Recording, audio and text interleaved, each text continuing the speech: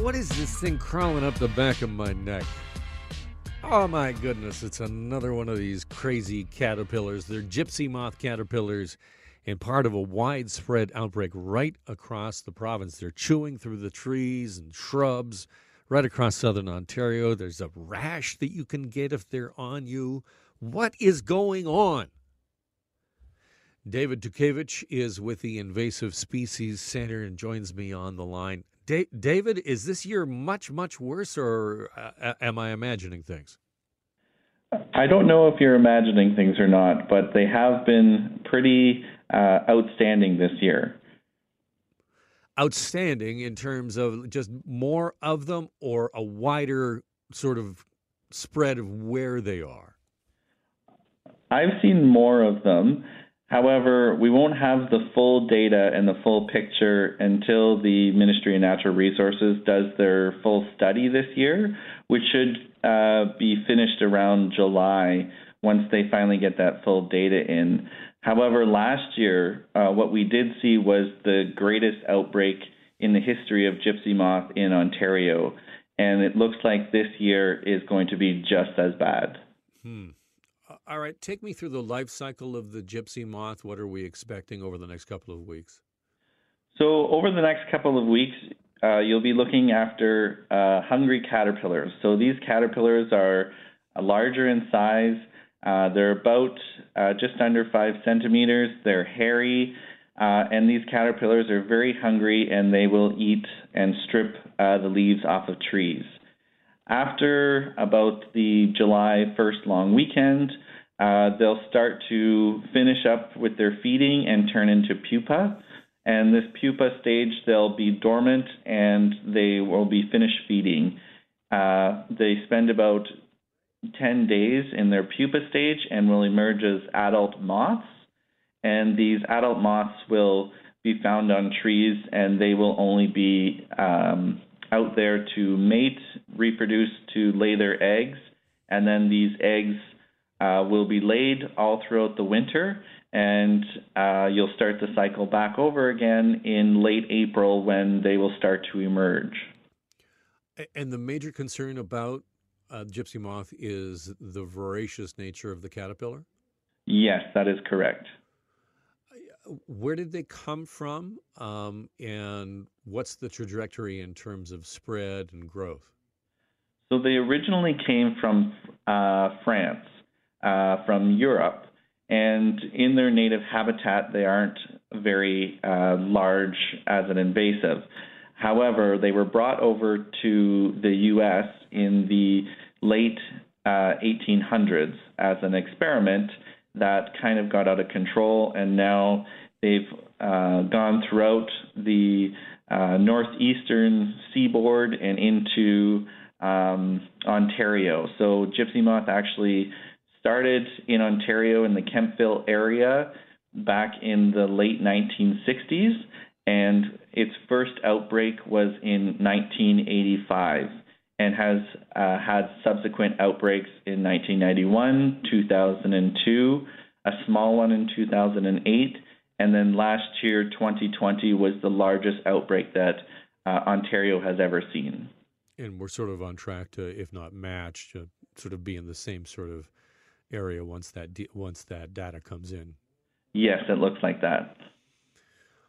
Oh, okay. Can we talk about rash and irritation from contact?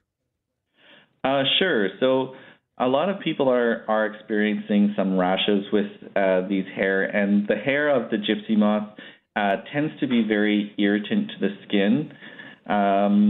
A lot of the people will find that the smaller stages at the beginning, say around May, it tends to show up more in children as well as adults, but it's more or less like an allergic reaction, a type of dermatitis.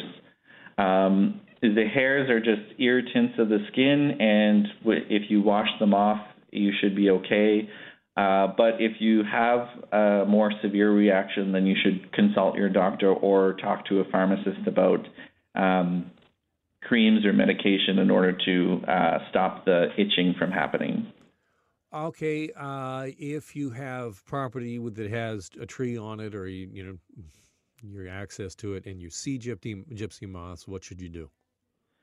Well, there's a number of things that you can do, especially right now since is in the later stage.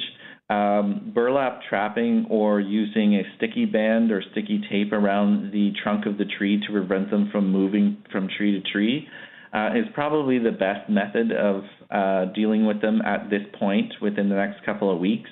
David, can you just explain to me what a burlap trap is? I keep hearing that and seeing that. I'm not sure what that is. Okay, so a burlap trap is essentially you take a piece of burlap, you put a string around the center, you put it around the tree almost at chest height, and you allow the upper part to flap over where the string is. Now, at this stage, the gypsy moth don't really like heat that much, so they'll try and hide during the day.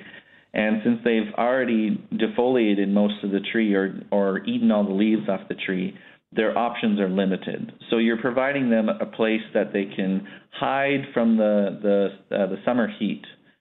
And so what you do is you go to those burlap trap areas and you lift up the burlap flap and sort of just pick off the gypsy moth and put them into a bucket of soap and water. Oh, okay. All right. Well, that's a fun activity for the kids, I guess. Yes. If you have kids or grandkids, it's an excellent job for them. Okay, so you gave us the life cycle. Just give me a sense of what you think is next in terms of the gypsy moth and solutions. Are we talking spraying or, I mean, what are we going to have to do in the province of Ontario? Well, for the steps moving forward, you really only have the option of hand-picking them off of the trees until the next season is allowed to be sprayed. The spray that is used is called BTK, which is a biopesticide, and this pesticide is used for the early stage caterpillars, as the caterpillars actually have to ingest the bacteria in order to for it to become fatal. So you have to sort of plan ahead for those types of spray programs. Moving forward, you can handpick the clusters of pupa on the trunks of your trees or around different areas that you might find them. You might find the pupa underneath your shed, eaves troughs around the casings of the doors of your shed or even on trees. And as well as the adults, you can sort of hand pick them as well. In the wintertime, we actually did a egg mass scraping program, which was quite successful for people to go around their properties and sort of scrape the egg masses with either a butter knife or a paint scraper into a water bottle of soap and water to get rid of the egg masses. Well, that's a lot to take in at lunchtime. David, thank you so much. I appreciate you being on the program and helping us understand gypsy moths a little better. Well, thank you very much. That is David Dukevich, who is with the Invasive Species Center.